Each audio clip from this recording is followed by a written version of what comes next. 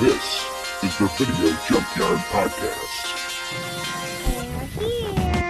A place that appeals to your deepest and darkest fantasies. It's alive! It's alive! The dead whose haunted souls hunt the living. I have come here to chew bubblegum and kick ass. And I'm all out of bubblegum. From this nightmare world emerges a fearsome half-man, half-ape with the strength of 20 demons. It's time. And welcome back to another exciting episode of the Video Junkyard Podcast. I'm Joe Peterson. With me, as always, my good friends and co-hosts, Eric O'Branson and Ryan Steiskell. How's it going tonight, guys? It's going good. Yeah. I say Awesome. with a lot of excitement. Awesome. Yeah. Yeah, it's just nonstop busy around here. I'm getting to that point where I'm hoping for the school year to start again. Well, it's close enough where you know you got to get ready for it. Like, I know I got to get ready for it. Yep. So it's on my mind more, and I'm kind of like, can we just get it going? And because I'm just waiting around to get back into it. Yeah, it's also just like we fill up our time when it's especially me and the kids because my wife works like most of the time during the week, and yeah, I don't know, we always keep busy, probably too busy, but I don't know, I figure it's better in the long run, but Yeah. Days never feel long in general for me. Like, it's even when I stay up late, like that seems like, oh shit, I've stayed up for 4 hours. It felt like I was just on the phone for about an hour. It's like, oh right, the ADHD takes away all concept of time. Exactly. Yeah. Proof to that point is our usual recording schedule, where we start about 9 o'clock in the evening. We get on the call and end up chatting until like almost 11 and go, oh no, we have to record. Right. Like, we have actually gotten to the point where we are like, oh, we don't have time to do a show. We're going to have to push this off till next week. That has happened. Absolutely. But it was mainly a social gathering for that week. For the most part, about, like 3 hours. I do have a couple kind of interesting things I read today that are relevant to stuff that we've talked about on the show before. There's a new Godzilla film coming out on December 1st. Godzilla Minus One, a Toho film. Oh, it's a and Toho. It looks awesome. I have not seen Is anything there a trailer? There is for a this? teaser trailer. Okay. Yeah. I have not seen anything, but that's definitely something I'm going to check out. It looks like it's going to be in the same vein as Shin Godzilla, where it's a serious kind of, it's post-war, it looks pretty intense. So I was real excited about that. I'm looking at some of the images right now. Yeah, that's a pissed off Godzilla. That is an angry, teethy boy. I'm looking forward to that one. Yeah, I'm on board for that, for sure. Yeah, I was real excited about that. I mean, excited enough where it was like swing. Yeah, I guess that's my segue. That's the segue. That's the segue. I realize you can do that with anything. Swing. So, Totally and of course, bogus. if you're saying swing, we are going to be talking tonight about the 1992 American comedy classic. I'm going to call it a classic. It's a classic. It deserves Wayne's World. Wayne's World! Wayne's World! Party time! Excellent! Directed by Penelope Spheris, who, gosh, we've talked about her films on here before too. Didn't she do some Chris Farley ones, right? What did we talk about with her? Black Sheep. She directed Black Sheep. That's right. That's right. We did do. And we were going to do. We had Suburbia on the schedule at one point, and we got so close to it, I actually watched it, and then I think we just. I don't know, maybe it was in our schedule dump the time when we dumped all that stuff off. But we ended up not getting to it on the show. But that's one I wouldn't mind revisiting for that purpose someday. Yeah, absolutely. But yeah, directed by Penelope Spheris, produced, of course, by Lauren Michaels, because it's based on the Saturday Night Live sketch. Written by Mike Myers and Bonnie and Terry Turner. And of course, stars Mike Myers, Dana Carvey, Tia Carrere, Rob Lowe, Laura Flynn Boyle, Brian Doyle Murphy, Chris Farley has a cameo, Ed O'Neill has I would say, more of an extended cameo. Yeah. Meatloaf has a cameo. Alice Cooper has a cameo. It's like this, it's Wayne's World. If you're listening to this and you haven't seen it, that you're showing your age. Meatloaf is the guy at the Gasworks Club who tells him the band lineup. Like Tiny. It's Crucial Taunt and the Shitty Beatles. I heard Yeah. Shitty My Beatles God. are any good? No, they suck. So it's not just a clever name. Yeah. Oh, God. So, Welcome to the Quote Fest. going to be a quote Yeah, fest. this will be quote fest. So, Ryan, what's your experience with Wayne's World? Oh my god, this has had to be like one of the first movies we like owned that I watched nonstop for like the first 9 years of my life. Like it was up there with Batman '89, Back to the Future, just the first movie, like Jurassic Park. Like this is just this was one of many that just constantly got like replayed over and over and over again. So much so that like I just walk away. And like the film like when I was watching it earlier, I just like walked away. I still know what was going on, and when I came back, I'm like, "Yep, I didn't miss anything." It was still playing in my head. This movie raised me. So Bohemian Rhapsody. This is like one of I know I'm not the only one, but this is like introduced Queen's Bohemian Rhapsody. To a whole generation. Yep, Alice Cooper, just a bunch of fucking shit. I knew this movie before I knew about this before SNL. Like that's so. And I think I told Joe this story because there's even a cameo in there with the T-1000 from Terminator. There's a joke in there, and I didn't know Robert Patrick. I didn't know about Terminator 2 at all yet. Oh yeah. Yeah, Judgment Day. And then when I finally did see it, I'm like, hey, it's that dude from Wayne's World. Because that's how that fucking went for me. What about you, Eric? What's your experience with Wayne's World? It's kind of similar to Ryan's in a lot of ways. I was old enough to have some inkling of Saturday Night Live, like I had seen it before and was familiar with some of the cast members. In fact, I'm pretty sure the reason I wanted to see Wayne's World so badly is because I had seen some of the Wayne's World sketches and or just Mike Myers and Dana Carvey being stars of the show at the time.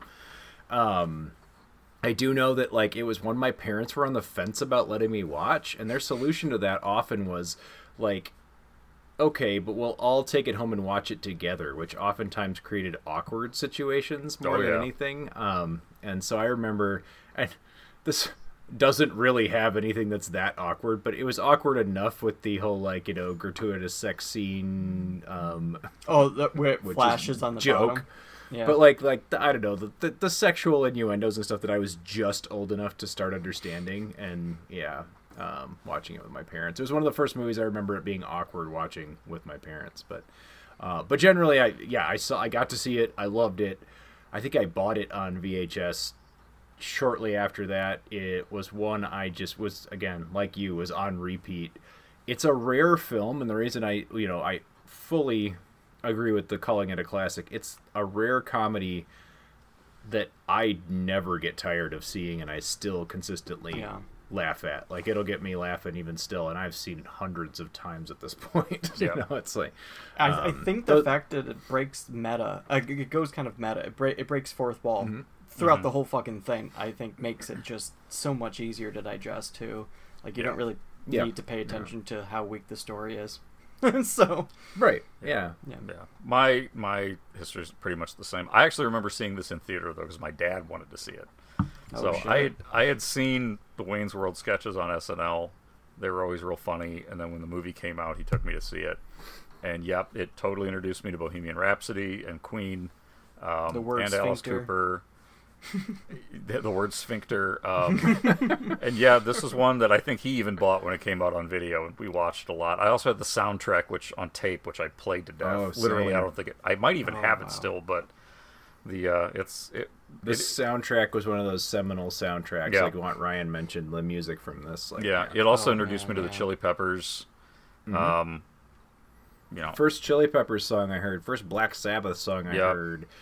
Probably it was probably my introduction to Alice Cooper as well. Like I think many of us, and Queen, and just all kinds of stuff. I think it was basically the whole classic rock repertoire. The first movie I can remember really featuring a Jimi Hendrix song too, but it fit the whole motif. Because if you haven't seen Wayne's World and you never saw the sketches, Wayne and what Garth. The hell are you doing? What are you doing? Wayne and Garth are two heavy metal fans who have their own public access show, and that have to pretty much deal with a corporate takeover. Is dealing with sponsors and stuff. But yeah, it does the whole fourth wall break, and I agree with that. That is very unique.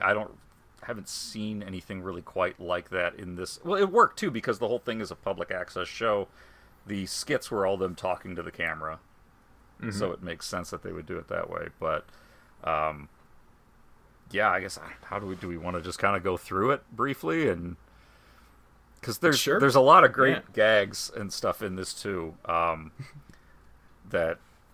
But like you, Ryan, I can have this one on, walk out of the room, come back in, and know just because I had the script memorized at this point. Oh, so, this film's a comfort blanket for me. Yeah, yeah, for sure. I think before we dive into the the narrative elements, one thing I wanted to bring up was that this was actually only the second feature film based on a Saturday Night Live sketch. The Blues Brothers being the first of them. Yeah.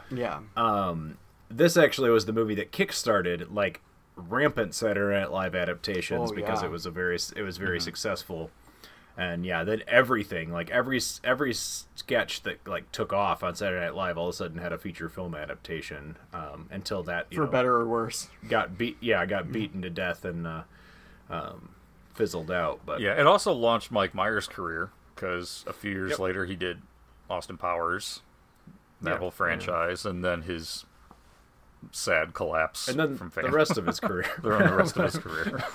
So, Wayne Campbell and Garth Algar host their public access show Wayne's World from Wayne's parents' basement. He still lives with his parents, which is both pathetic and sad. But he still knows how to party. Right. And the film opens up with them. Yeah, it opens up with them doing what Wayne's they would World. Do on Saturday Night Live, right? They've got a guy who comes down with his invention, the suck cut, which is like a shop vac hair cutting thing. And it sucks. Why it cuts? And it's certainly does suck. But meanwhile, while the show is playing, you really kind of open it up to these two people laying in bed watching this, and one of them is Benjamin Oliver, who is a sponsor promoter, I guess. I don't know what you call it, a producer. Played by Rob Lowe, which is the first time I was introduced to Rob Lowe. Yeah, and in a lot of ways, this was kind of his comeback movie after being in the press and the tabloids for some Wasn't this also his first comedy? Wasn't he usually in serious I don't know if it was. I think it was a little bit of both. I think he'd been in some comedies before, but he was kind of disgraced for a little while, and then this was his bounce back. And after this, Rob Lowe's in everything for decades to come. So, he gets their attention, and then the film kind of cuts to Wayne narrating it as they just finished up, doing an episode, and now they're going out for donuts, and they're driving around in this classic scene when they get into the Mirthmobile, which is what is it, a gremlin? I think. It's and they start headbanging to Bohemian Rhapsody and singing along with it, which became this huge iconic thing throughout the 90s. The Mirthmobile is an AMC Pacer. A Pacer, okay. Yep. The blue Pacer with the flames. This movie is the reason that I actually know the lyrics to Bohemian Rhapsody. Yeah. Yes. If anybody our age tells you it's not, they're lying. They're lying, probably. Yeah. So, I'm pretty sure they're a freak, and you should abandon them immediately. Didn't it put I think it even boosted Bohemian Rhapsody back onto the charts. Oh yeah, I think it put it back on the. Yep, I think it absolutely did. It was like a rebirth for Queen's popularity in general. I think that really helped. I think had Wayne's World not happened, the Freddie Mercury biopic would not be called Bohemian Rhapsody. That's that news. I believe the story behind it is Myers really fucking pushed for it. Well, I read something recently that was kind of talking about Mike Myers as someone to work with, especially during this film, because he was real hands-on with the writing, but then his father passed away and he had to leave And when he came back, obviously, just he's grieving, so kind of distracted. But he wanted to do a screening, and like a private screening, and he had all these notes about stuff. Like he wanted that Bohemian Rhapsody scene cut out. Really? Yeah. Yeah, he was not a fan of it, and I'm reading it on Wikipedia, so take it for grain of salt. But apparently, he got annoyed with doing the scene because they had to shoot it so many times, and it hurt his neck doing the headbanging, and he was a bit of a prima donna about it. And it was one of 3 incidences that Penelope Spheris believes got her fired for not doing Wayne's World 2. Exactly. Yeah. That she made him do the headbanging scene. And made him. It wasn't the singing. It wasn't the singing Bohemian Rhapsody. It was the headbanging. I think that was the issue, because that came from her, or apparently. Apparently, he was upset that they didn't have margarine on the set for his bagel one day. Was a big deal, and he stormed off. And then they had major differences on the final cut of the film. Yeah. And she got her way. She got her way. He actually, with the producers, said, "Okay, let her have final cut. That's fine. She's not going to work on the sequel, essentially." So, he got his way on that. Yeah, Lauren Michaels, apparently pulled her off to the side and said, exactly. He let her know, you probably will not be doing the sequel, and which got greenlit pretty much right away after this came out. I think.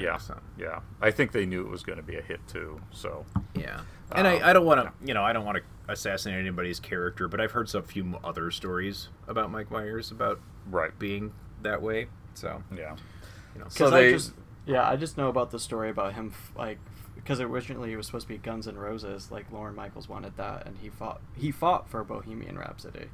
He threatened and that to could quit. very well be true. I read it on Wikipedia. But no, I saw some where he talked about it as well, where there's information about that. So now it's just like, what's what now? Yeah. But who knows? You're getting sides of stories. Honestly, if Mike Myers wanted that scene cut, that would have been obviously a poor decision. Because he threatened. Like I said, he threatened to quit. So it's like it can still go to that narrative. But maybe. But the headbanging at the end, I think, was the icing on the cake. It's hilarious watching these guys sing along to it, and then when they start headbanging along, it just takes it to that next level. And who can listen to that song now and not at that point when it really kicks up? Just that's it. Yeah, my kids like that song, but they think I'm weird when I do that every time we're in the car, especially when you're in the car. Though I don't blame Mike Myers. It hurts the neck after 3. It does. It does. And that was before I got older. I'm like, no, I'm not going to keep doing this. Yeah. I don't have hair anymore. It doesn't fucking matter.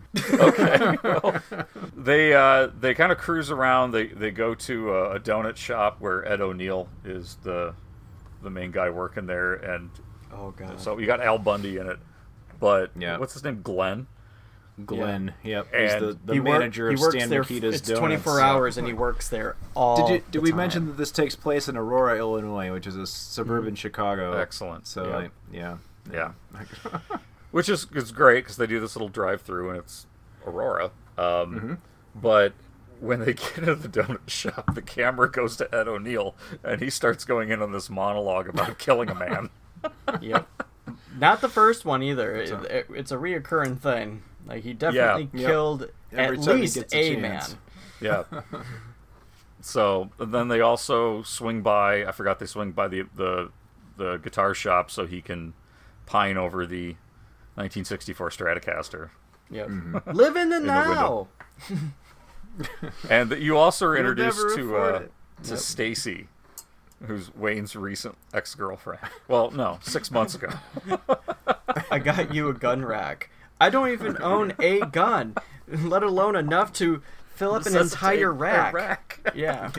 Much less many guns in order to... Oh, God.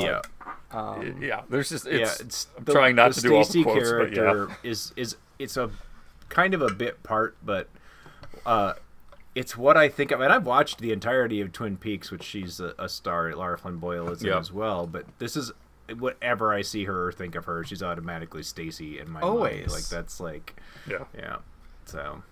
So they then go to a a club called the Gasworks where there's live music, and they see the band on stage as Crucial Taunt, where the lead singer and bass player is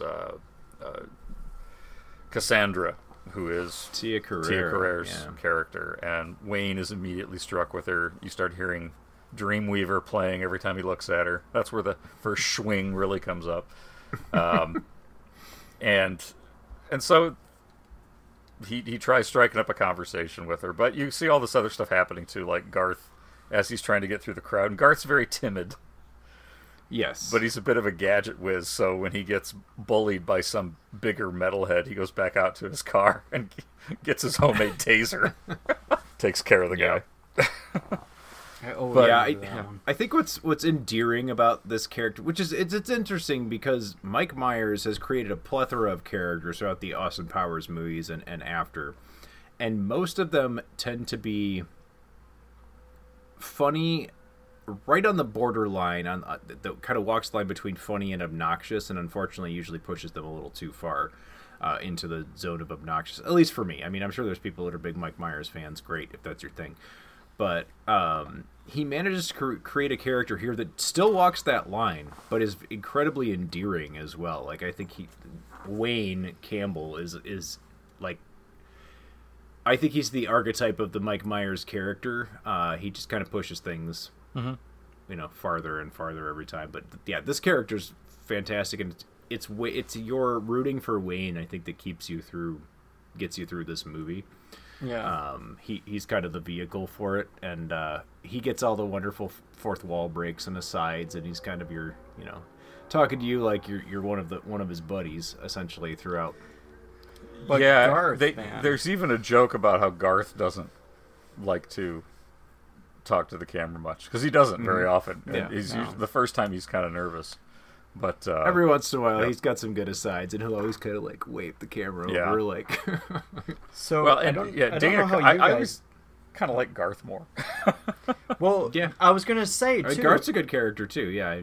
Garth. I was thinking Wayne compared to like other Mike Myers characters that. Oh yeah. Because I was gonna say, for me, Garth was always like the one that I viewed as my avatar, my vessel into that world. It's like I gravitate way fucking more. The social anxiety, the nerdiness, all of it. But my god, that character is so fucking great, and I think it's a testament to Dana Carvey, because it's not that I forget that Dana Carvey plays Garth, it's just they're vastly different people. Like, anytime I see Dana Carvey in a thing, I see Dana Carvey, except for Garth. I just see Garth. Well, and I think that's a testament to this very simple character, right? That it's because I watch Wayne's World and I see Wayne, I'm like, that's Mike Myers playing Wayne, and it's not just because of the costume. Garth is just, like, you're right, it's so different than anything else Dana Carvey does, or had done even to that point, that he's kind of his own character. He's his own thing. It's a lot of physical acting. It is. Because he's not saying much. He's just doing whatever. I also think there's a certain amount of charm to these characters, and this includes the entire crew, Wayne's World crew, like, Terry and I forget the names of all the other guys. But there's a little bit of, like, if you were there in the 90s, like, you kind of knew all these guys, like the metal guys, and if you... I was too young. I didn't actually know them, but like this type of person is a very like accurate depiction. You saw like, people around. Teenagers when I was a little kid were like these guys. Like this is like exactly. Yeah. I saw people that dressed like this. I remember guys with their hair teased up like that. Mm-hmm. I remember the adult forms of these guys growing up. Like that too. Yeah. I mean, I think this is one of the movies that probably kind of solidified, like, yes, I understand enough of this movie as a little kid that I'm a rock guy. I like all this music, and I like this aesthetic. It made me want to grow my hair long, and stuff like that. So it has. Well, these guys seem cool. I mean, and I think now you look at it from an adult perspective, and you're like, I get they're depicting it very well, because from an adult perspective, they're all kind of a bit of a bunch of nerds, actually. Yeah. But, and so they also get approached by Benjamin, the producer, who you can tell right away has kind of ulterior motives. He shows up at one of their tapings. He's literally greasy, like in the hair. Yeah. Like he is a sleazy motherfucker. And he takes them out for drinks and offers them contracts. He wants to get this local arcade to be a sponsor for Wayne's World, so he wants to make the show bigger, and he offers them some money, which he wants to purchase the rights to the show. And he's going to give them $5,000 each, which by today's standards is absolutely nothing. And it probably was nothing back then, but again, these are guys that are probably in their early 20s still living at home. So that makes sense. But then you start seeing more of I'm trying to think of his name. The Russell, Russell, who is Kurt Fuller. Yeah, it's Kurt Fuller's character, Russell, who's Benjamin's henchman essentially, or co-producer. Not a very bright guy, but loyal. And not to jump ahead, but we were talking about what a great character Garth is. The speech Garth gives to Russell outside of the TV station is one of my favorite moments of this film. Because it's kind of a Sound of Music gag as well. Give me the flashlight, Russell. Yeah. But the line, and I know what we're talking about, where he says, Benjamin's my friend, and Garth says, Benjamin's nobody's friend. Nobody's friend. If Benjamin was an ice cream flavor, he'd be pralines and dick. It's a lot of the stuff just magically works in this movie, and I'm sure it's because you're dealing with talented cast, talented director, and just all of the pieces coming together in the right way. But you do start to wonder how much, because Mike Myers works that way, and Dana Carvey works that way, like how much script we had going, scripting we had in this movie, and how much was just improv. I feel like lines like that we probably owe to Dana Carvey. I could be wrong; it might have been on paper. But there's also some scenes that I should mention that kind of the first one is to kind of establish that Wayne and Garth are feeling pretty good about how things are going, and that's because their fun thing to do when they're not hanging out with their friends, with just the two of them, is they like to go hang out at the airport. But the way that scene is introduced, you see this great shot of the stars, and you hear the original Star Trek theme, and the camera pans down, and it's Garth whistling it. Yeah, and he says, "Sometimes I think about boldly going where no man's gone before, but I'll probably just stay in Aurora." But that's their thing to do, is they lay on their car, they lay on the Mirthmobile and stare up at the stars and wait for planes to land right over their head. Yeah. It's awesome. Which comes back again later, but so they decide to go ahead and sign, and meanwhile Wayne is becoming infatuated with Cassandra, and he goes to another one of her shows, and at this point he's actually started learning Cantonese. When that, yeah. Yeah. Which is how the everybody... Cantonese scene in this movie, I did not really understand as the joke of it when I first saw it when I was a kid, and yeah, I get a kick out of it watching it now with the subtitling and all the different At one point, just full on stopping because he can't do the rest of those sentences, and they just pretend that the conversation's still going. God, I love that. But that so scene much. is why so many of us of a certain generation know some Cantonese, especially Zhang being the equivalent of excellent. Zhang. I still every now and then go Zhang. I mean, all right, cool. So things are looking good. They just, their show's going to get bigger, and Wayne's got the girl, and her career is starting to take off because Benjamin notices her and thinks, we can get her signed somehow too. Yep. But how about the character of Cassandra, though? Oh, she's cool as hell. She's the cool as hell. Holy shit. I like her, and I definitely had a big crush on this character, and I feel like it's this character more than it is Tia Carrere specifically. Yeah. And nothing against her, but yeah, I feel like outside of this movie, I didn't have the same. But yeah, that was definitely a thing. For 8 to 10-year-old me. Yeah. For sure, for me as well. I was very fortunate that one time in my life, in my preteens, someone gave me a Playboy, and it featured her as the cover, and I'm like, oh god. You just opened up a bunch of fucking doors and kept very I at one confusing for me. point, I don't think owned this, but I saw, was... It was a perused thing to this go in see. my- It was a thing to Yes. seek out. It was one of those issues where we're like, really? Okay. This is all pre-internet, by the way. Yeah. Yeah. You know. But I do want to say... Anybody below the age of 30 is like, what, a magazine? It's a magazine. But, I do want to mention one of my favorite lines from Cassandra is when he asks her how she learned her English so well. And she says college and the police academy movies. Yeah, the Police Academy movies.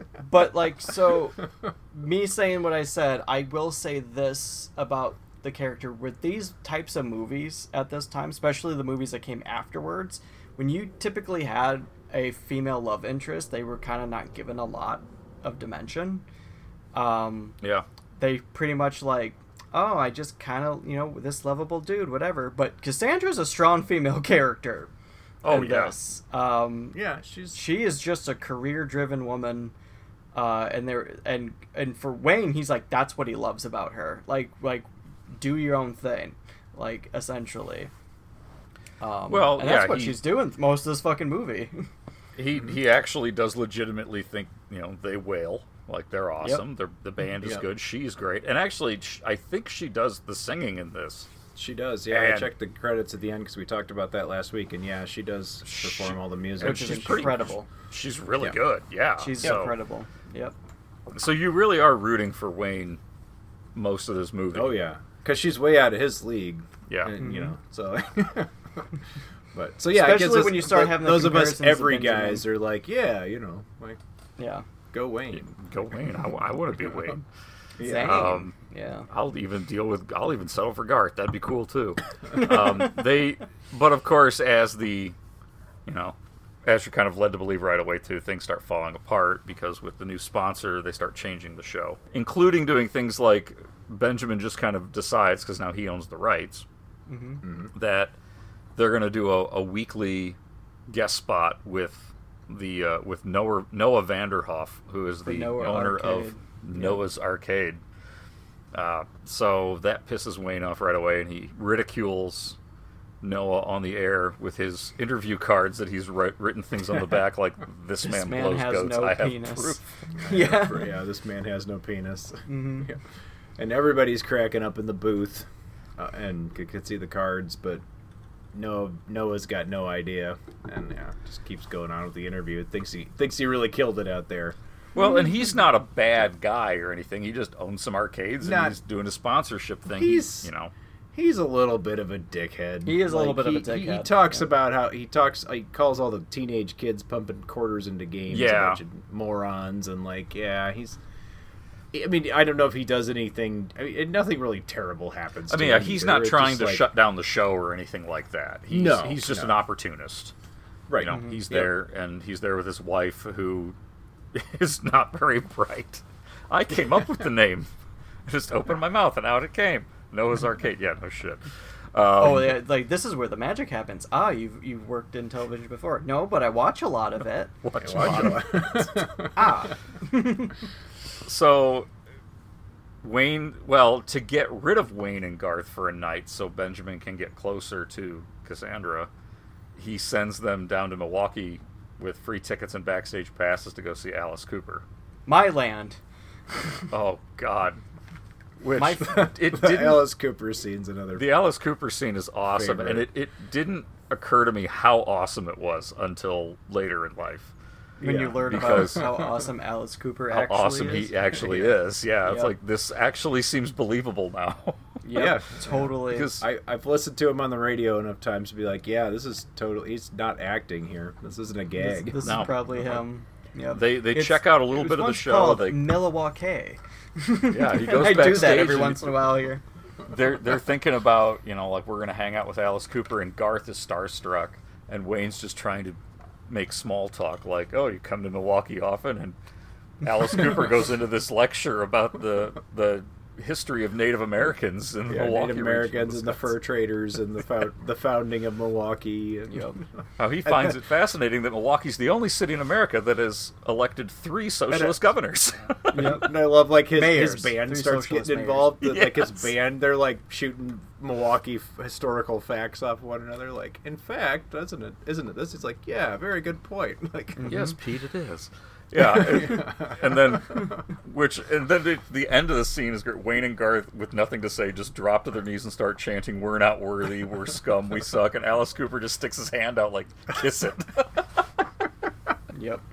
Yes, it's a perfect scene. It really is. Like, but while that's all happening, yeah, Benjamin's.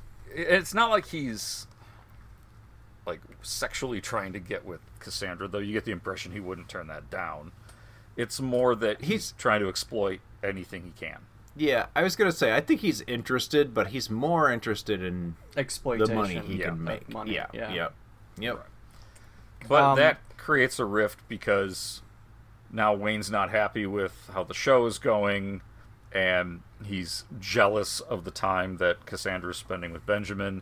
And then even more points to Cassandra, because I genuinely feel like she is not interested in Benjamin at all in a romantic way. Like she's legitimately looking out for the benefit of her band and the things that she's doing. And right. So they there's a scene in between here too where that's another classic one, is when Wayne and Garth are playing street hockey. Oh, yeah. Which I from this age, when I first saw this movie, I have never pretty much ever played a casual game of any sporting thing without this coming up at some point. Yeah, anytime there's an interruption, game on. And I played street hockey in the 90s, and yes, we did this all the time. We put a goal in the middle of the damn street, had to get up and move it, and there's a great scene where because Laura Flynn Boyle keeps popping up trying to get Wayne's attention. Stacy just keeps coming back. But she keeps getting hurt, like she falls off the roof of the gasworks or something, or Crucial Taunt's loft. And so the next time you see her, they're playing street hockey, and she's riding by on a 10-speed with a neck brace on, and she's not watching what she's doing because she's staring at Wayne, and just creams right into a parked car. Something about it's the performance and it's everything. It's just so good the way she says, like, "Hi, Wayne." Hi. And then slams, creams the car. Like, and that's apparently another scene Mike Myers wanted cut. Really? Because he wasn't getting the laugh in the scene. Oh, because it was her. It was her. And she's great in this. Like, Laura Flynn Boyle is hilarious as Stacy. I think she makes that a funny character. So yeah, it's. I'm again glad they kept it in. That relationship gave us the moniker Psycho Hose Beast. Yep. So that's which is uttered by one of his friends in the background. Yeah. So one of the things that I kind of enjoy about is when they get their money and they kind of start buying these odd things. Like, it's not. I feel like when I was a kid, it was a lot more stuff. But there's the thing that sticks to me is he replaced like the top of the light. The dome light, yeah. The dome light with like a licorice dispenser. And I'm like, to this day. I've seen those for sale, by the way. But like, how much would that cost to put in the car? Because I think that's a pretty great idea. It is. But that's how you get ants. Like, you get it in a humid summer day. In this area. You have to make sure all the licorice is out of it every time. But for a car trip, oh my god. Yeah, for a car trip for sure. Yep. I would, but the thing, I wouldn't do the licorice. Nowadays, I would just do like the Rainbow Airhead Sours or whatever they are. Oh, just a big rope, yeah. Oh my god, yeah. My kids would want Skittles, which would just be a mess. Hey, terrible. They would just that's fuse how you together get in a mess. Yeah. But so they, so yeah, everything's kind of falling apart, and this is around the time where Wayne's being a dick. And he was totally being a dick, pissing everybody off, and that's another scene where you see the strength of the Cassandra character, because he goes there and he's making all these wild accusations because he's just being stupid jealous, and she tells him to leave. She kicks him out, but they play it really well where he walks out and he's talking to the camera and he's being a total dick to the camera, and the camera just turns and walks away from him, and then he calls it back and he calms down and realizes he's being a jerk. I like that they use the fourth wall, like the camera thing, as like the turning point where Wayne realizes, like, oh wait, I am being a dick. Like, that's where he kind of starts to turn things around. Yeah, he goes and because he and Garth get into a big argument at the airport, and Garth chews him out, but you can't hear what he's saying because the plane's landing. And it just, whatever Kiss your mother with that mouth. it just ends with Garth saying something, something, something, until the handle breaks off and you got to go to the doctor to pull it out again. Yep. You kiss your mother with that mouth? Wayne gets gone. over it. He comes back, and then they develop a plan because they realize Benjamin's screwing them. And This that is he's where, also, like, near the end of it, like, more of the crazy stuff starts to kind of happen. And, like, yeah, it starts like when getting they're real doing silly. the plan, he opens up a door with just a room of random people fighting. He goes, I just always wanted to do that. Like, Yeah. You What just are always these- wanted to open a door where a lot of people are training, like in a James Bond movie. yeah. But Garth comes up with the really great idea because they realize Benjamin's trying to kind of exploit Cassandra, maybe just to get with her or something. But they're like, no, we've got a connection, because when they were at the Alice Cooper concert, they accidentally go out the back door where they have an interaction with Chris Farley, who's playing a security guard, who tells them all about this Way too big much producer information. Yeah. in his limo and how he travels all around and where he's going to be, and they make a joke about, wow, he had a lot of information for a security Awful lot of it. But it's Chris Farley. It's a nice little cameo with Chris Farley. And I think a lot of Yeah. people forget he was in this for just Well, I like that scene. one Chris point where Farley he's is- doing all the points of, like, he travels here, here, here, and it ends in Detroit, stops, and then pivots his arm in Moves the his arm. like another direction after, like, that It's- delay. We talked about this on the Chris Farley show we did years back, but Chris Farley is one of those actors who just could light the screen up, even for like the 2 minutes that he's in this movie. Yep. Like, he's memorable, and just the arm movements and the way he does that. Like, He shows up it's again great. in the sequel. In the movie sequel. I think as a different character, but Yeah. like he Uh-huh. plays a larger role. I got Yes, he nowhere does. else to go. He's got some great lines in the second one, but Yep. yeah, in this one we just see him in the little cameo. But with that knowledge of this guy who's a producer who's driving around the country looking for new talent, and they know where he's going to be, Garth develops this complicated plan of how he's going to manipulate the satellites, and they're going to have Cassandra play on Wayne's World in Wayne's basement. They're going to beam it all around. It's right like to a his minute limo. long of like nothing but like techno babble, and him Yep. going, "Yeah, it's easy. It's almost too easy." Easy, yeah. Yep. They also talk the local police officer who has a thing about doing body cavity searches to pull Benjamin over and give him a full body cavity search. But they have to take over the broadcast station where Russell is, and that's where Well, they have to get the truck, I think. the truck. Yeah, and They have to get the do truck that has aforementioned, the dish on top of it. the interaction with Russell, where they have to convince him that Benjamin is Pralines and Dick. Yes. Yep. I And- love you, man. Just say thank you. Just say say thank thank you. No, okay, no, you don't. Yeah.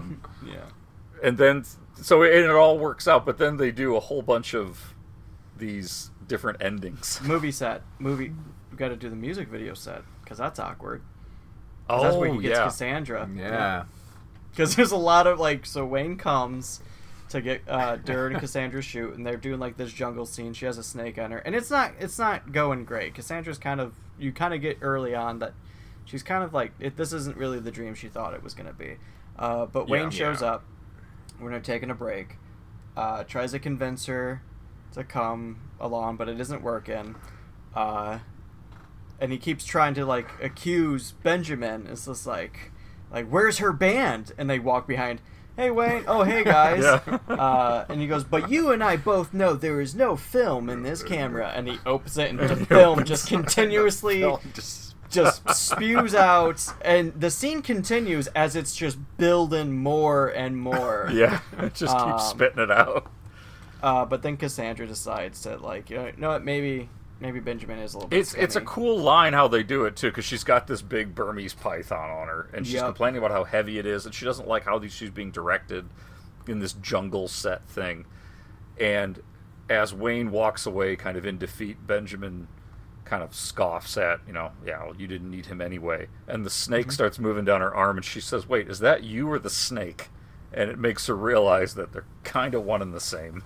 He is the snake. Yeah. And so she leaves and goes with Wayne, and then the band goes back to Wayne's parents' basement, and they play their show. And one of the best performances too. They're all good, but the Ballroom Blitz cover that they do was just fucking great. It's really cool. It is. It's probably the preferred version of that song. I mean, yes, the original is great, but I just this whole movie has this very like 90s fear of selling out. Like that was like the major thing like about the 90s, and and probably a little bit after that even. But this fear of selling out, your integrity being gone, and very much like through what happens to the show Wayne's World and the corporate like sponsored things, and then which there's a great gag we haven't talked about that as well. But also I think with Crucial Taunt, the band, this music video is totally out of their element. Like they're very much not, not that you know a whole lot about the band, but you feel that very much like through Cassandra's reaction. Yeah, because she's in like a loincloth with a snake, and all the other guys are shirtless, and they're a metal band, they're not doing this jungle set shit. But the scene you're talking about with I was just gonna say the sponsorship scene. Yeah, it's always been one of my favorites. Where they're joking about how they refuse to bow to sponsors, but they start mimicking a lot of ads from the 90s and 80s. Well, it's your choice. It is my choice, and it's the choice of a generation. Holds up Pepsi. I was going to Pizza Hut, Pepsi, etc. Those parallels. Reebok. Yeah. The Reebok. Garth's head to toe Reebok at one point. The Doritos, everything. But Eric, you bringing up like the fear of selling out, and this is what it's kind of funny. But when Wayne early on in the movie goes like I can't make a career off of Wayne's World, like that's not realistic. Right away I thought about like nowadays YouTube, TikTok, Instagram influencers. I think about how much this movie kind of can resonate within like modern easily with that parallel. Yeah, for sure. And like how still selling out for sponsorships really like diminish the product in which you were trying to create. This movie actually has a new resonance, and I'm not sure kids are watching it or people are picking up on it necessarily, but it certainly applies. Yeah, like the humor is going to be very relevant if anybody's in media creation for YouTube, social media, stuff like that. People that are wanting to monetize their YouTube channels, or want to be Mr. Beast or whatever that is my kids watch. That so yeah. But, well, and that's one of the, I don't want to call it a critique, but one of the things about this film is that it's hilarious because we grew up around this. But I tried it's very showing much it. A 90s capsule. I had it on when my son was extremely 90s. It is, and my son was in the room, and he was like, "What's this?" I was like, "Oh well, these guys have their own TV show in their basement," and he was just like, "Okay." Like, yeah, it's true. People do this in their bedrooms now with YouTube, so it's kind of a lost thing. And a lot everyone of the has their own TV show in some way or another now. So. And a lot of the references are going to be lost, I think, on anybody who's younger. Like, there's a great Laverne and Shirley gag that they do, which is even old for me. Which was was old even then. I never got that one until many years later when I saw a rerun of Laverne and Shirley, and they're like, oh. That's okay. Like my parents always kind of said, "Oh, that's Laverne and Shirley." I'm like, "Well, I don't know what that is." You know what one of the biggest one is when she goes, "Oh, you got a CD player for your car," and he just has like a tiny little CD player on top and plays a CD. The dashboard. And I'm like, that thing is skipping. Oh yeah, that thing is skipping so much. There's no fucking way. Especially even if you have skip protection turned on, it's still was it Illinois. Even a thing back then though? It's still Illinois streets and roads. I don't know. Probably maybe not yet. Not for a small little like CD player like that, and like you got that with that $5,000 too. Yeah, exactly. And that's always the biggest one for me. It was just like, ooh, yeah, that's the one that shows it the most. But as Cassandra's doing her broadcast, right? Frankie Mr. Sharp Big from Sharp it. Records, Mr. Big, shows up and tells her that it's great, but yeah, he doesn't think they're ready to sign, and then Cassandra breaks up with Wayne, and Stacy shows up. Stacy shows up and says that she's pregnant with Wayne's child. That's why she's been so moody. There's a fire that starts in Wayne's house, and it kills Garth. And then it cuts to, like, the Bahamas or something like that, some tropical area, and there's Benjamin and Cassandra, and she's in a string bikini.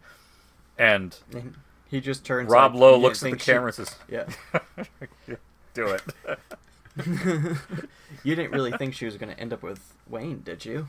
and then Wayne and Garth come sliding into the screen, sliding in, and they're like, the we don't like the that brake. ending. Yeah, you didn't think we were going to let our movie end that way. So And so they decide they're going to do a new ending, and they let's do the Scooby-Doo ending. Let's do a new one. Hey, wait, let's do the Scooby-Doo ending. Yep. They do the Scooby-Doo ending. They doodly do it like the fade thing, and it's the same end scene of Crucial Taunt playing, except this time, they hold. Wants to sign him, Yeah, he wants to sign him, but they hold Benjamin down and say, "There's just a one thing," and they pull his face off like Scooby-Doo, and it's Old Man Withers who runs the amusement park.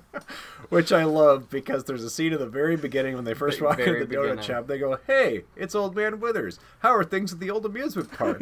Like, fine. He's like this nice old guy. Yep. So they do the Scooby-Doo ending, and then they say they're going to restart it again with the mega happy ending, which is Cassandra gets signed. 6 albums, too. 6 albums. Yeah, a 6-album deal. Yep. Garth has this fantasy about Donna Dixon the entire film, because dream woman that works at the donut shop. Mm-hmm. And now they're together, and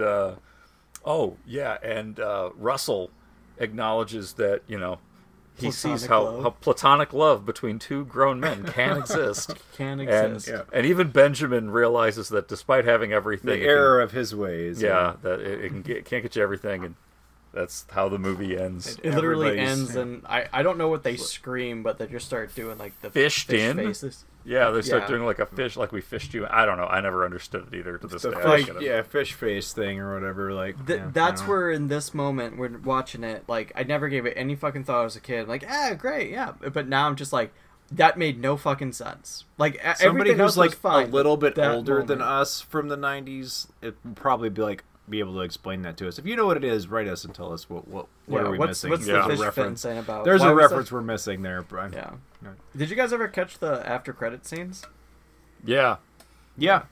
I couldn't remember them, which is crazy because like I was definitely a kid who just let the tape run all the way through, so I didn't have to get up and hit rewind, and just do it automatically. Rewind itself. Yeah. And that's Wayne's World. They came out with Wayne's World 2 a year later, not directed by Penelope Spheres. Which definitely you can tell. For it. It went for Yeah. It's funny. I mean, they do their own. It has Woodstock moments. thing. It's certainly worth seeing if you've seen Wayne's World and not seen the sequel. It's worth watching for sure. Yeah, but it feels like a sequel. It doesn't feel as tight as this one does. Mm-hmm. And maybe that's just nostalgia talking, but it definitely feels... No, it also relies on different types of humor than the first movie does. Like, it really leans into the parody style stuff. Yeah. Mm-hmm. Like, they have a lot of, like, really, like dated movie references and parody scenes. Like, I think they have a Jurassic Park scene in there. Yeah, they have... They do. They have a bunch of stuff like that. And I know the first movie has a couple. Like, we talked about Laverne and Shirley. We talked about the T-1000 thing. It's there, but I remember them having a lot of them in Wayne's World 2. Yep. I mean, just the whole Doors reference, it's crucial to the plot of Wayne's World 2. Like the Naked Indian thing, and, because the Oliver Stone Doors movie had been a big hit just prior to that. So, if you build it, they will come. Wayne style. So they found a way to make it even less, or even more like dated and have a little less lifespan. This one's certainly dated. Wayne's World itself is certainly dated in a lot of ways, but it's more culturally dated. Like, I think the jokes work if you can sit through a 90s movie. Wayne's World 2, I think that even the jokes are mostly stuck in the 90s. It's definitely a bias, probably because of how I grew up, and I listed before the movies that I watched. But the way that people would look at Back to the Future as being a great nostalgic time capsule of the mid-'80s, Wayne's World is the perfect nostalgia time capsule for like the early 90s for me. Mm-hmm. It's just like it's just so enjoyable. Agreed. Yeah, it is 90s. It is the best send up of 90s culture maybe that there is. I mean, I'm sure there's some others out there we could talk about, but but it's made such a massive cultural impact to those watching it at that time as well, where I think when we look back to the 90s, Wayne's World is definitely easily one of the memories. I think this spawned things too, like Empire Records and some of the other kind of Airheads and some of these other kind of rock themed 90s movies with movies the that metalheads seemed and like stuff. Movies that seemed like they had 90s nostalgia while it was still the 90s. Like that was, and I'll be honest, I like Airheads. That's a funny one that we should cover on here sometime, because that's like that's a good companion to Wayne's World. Empire Records, I'd be willing to cover it, but I hate that fucking movie.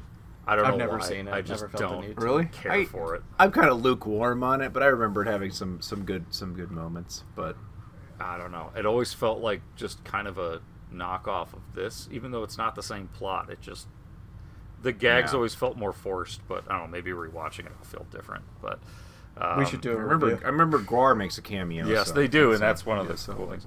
This film was definitely a success. It came out in Valentine's Day of 1992 and had a budget of $20 million, and it made $183 million. It was, and like we said, gave birth to a just plethora of Saturday Night Live adaptations after that. Like everything. Every comedy coming out, every third comedy coming out was a Saturday Night Live adaptation after that. So well, this also really, it picked up on stuff that was going on, kind of pop culture slang at the time, that probably would have continued to morph into something else. But when you get, contemporary slang in a movie that does really well, it stays around longer. And one of the gags, or one of the slang jokes that's used a lot in this that I'm thinking of, is "not." This is great. Not, that whole thing. They make fun of as recently as the Borat movie. So, like, yeah, I mean, it was more than a fad, but it was still, it was a fad, but it was a big one, and it lasted quite a while.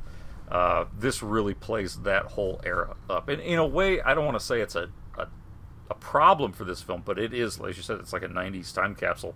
All of that stuff, it's a very tight time capsule. It's a very specific sliver. You don't feel like it's kind of a not nice just that, but in the northern Midwest. Yes. Of just specifically like northern Illinois and like lower Wisconsin. They nail the suburban Chicago thing about it. They don't even do. I mean, maybe it's just they use some of the actual locations a bit, but because you can recognize areas when they're actually driving. Like, I recognize that train station on that expressway from Chicago to Milwaukee. Like right away. And some things haven't changed much in all these years. It's still like which is sad. Yeah, I always felt like an interesting sister film to this is a few years later, but it's Clueless. Actually had a lot of the same kind of that's an interesting humor and kind of comparison. cultural references. The way it kind of I could see that though, because it's a different group of kids around that time, but and a different region. Right.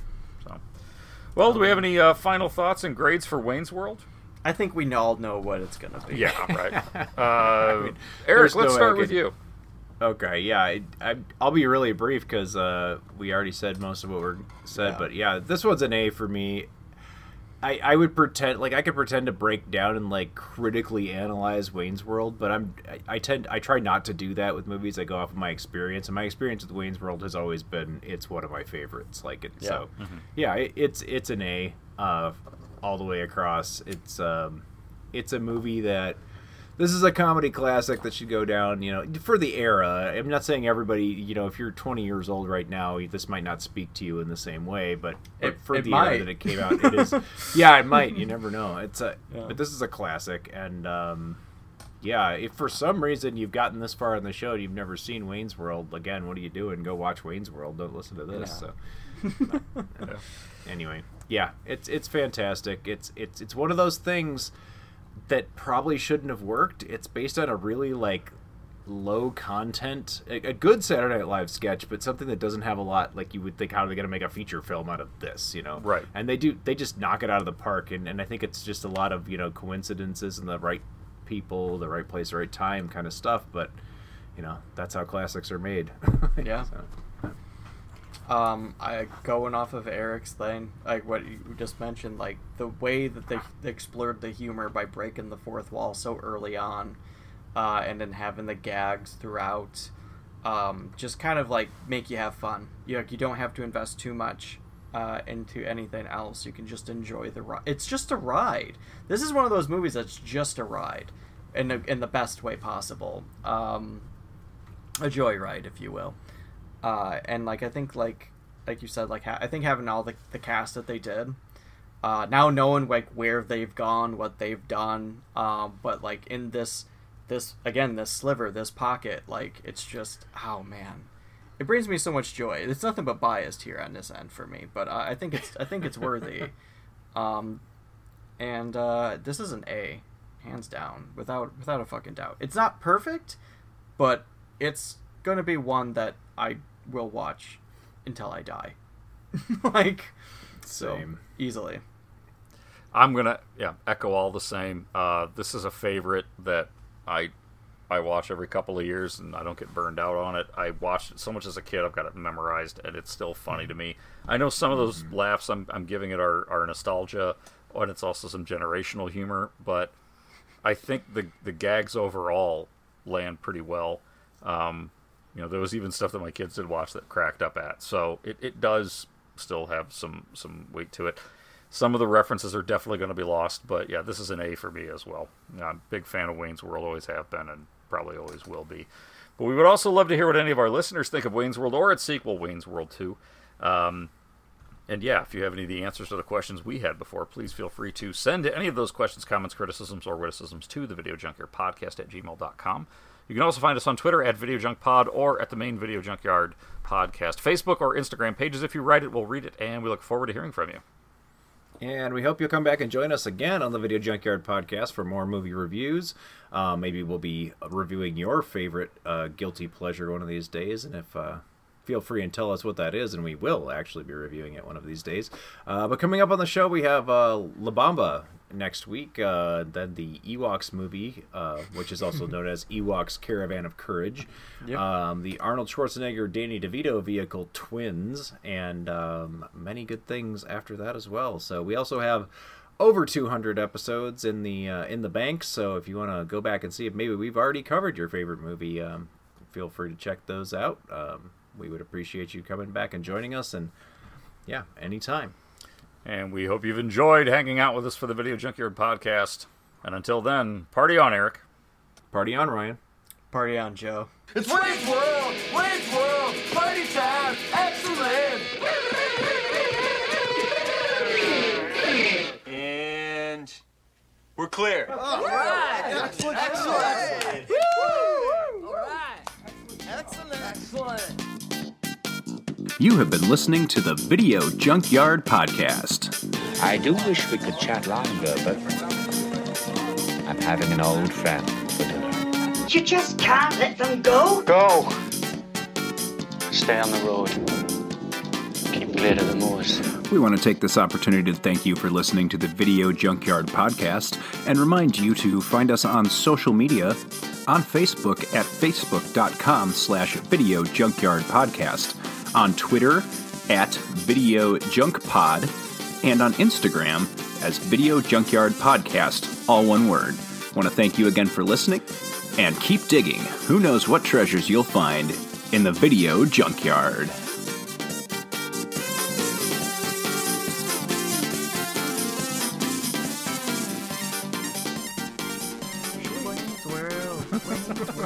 Party time. Excellent. I don't know why, but I actually kind of always kind of enjoyed the re-edit version that they hated so much.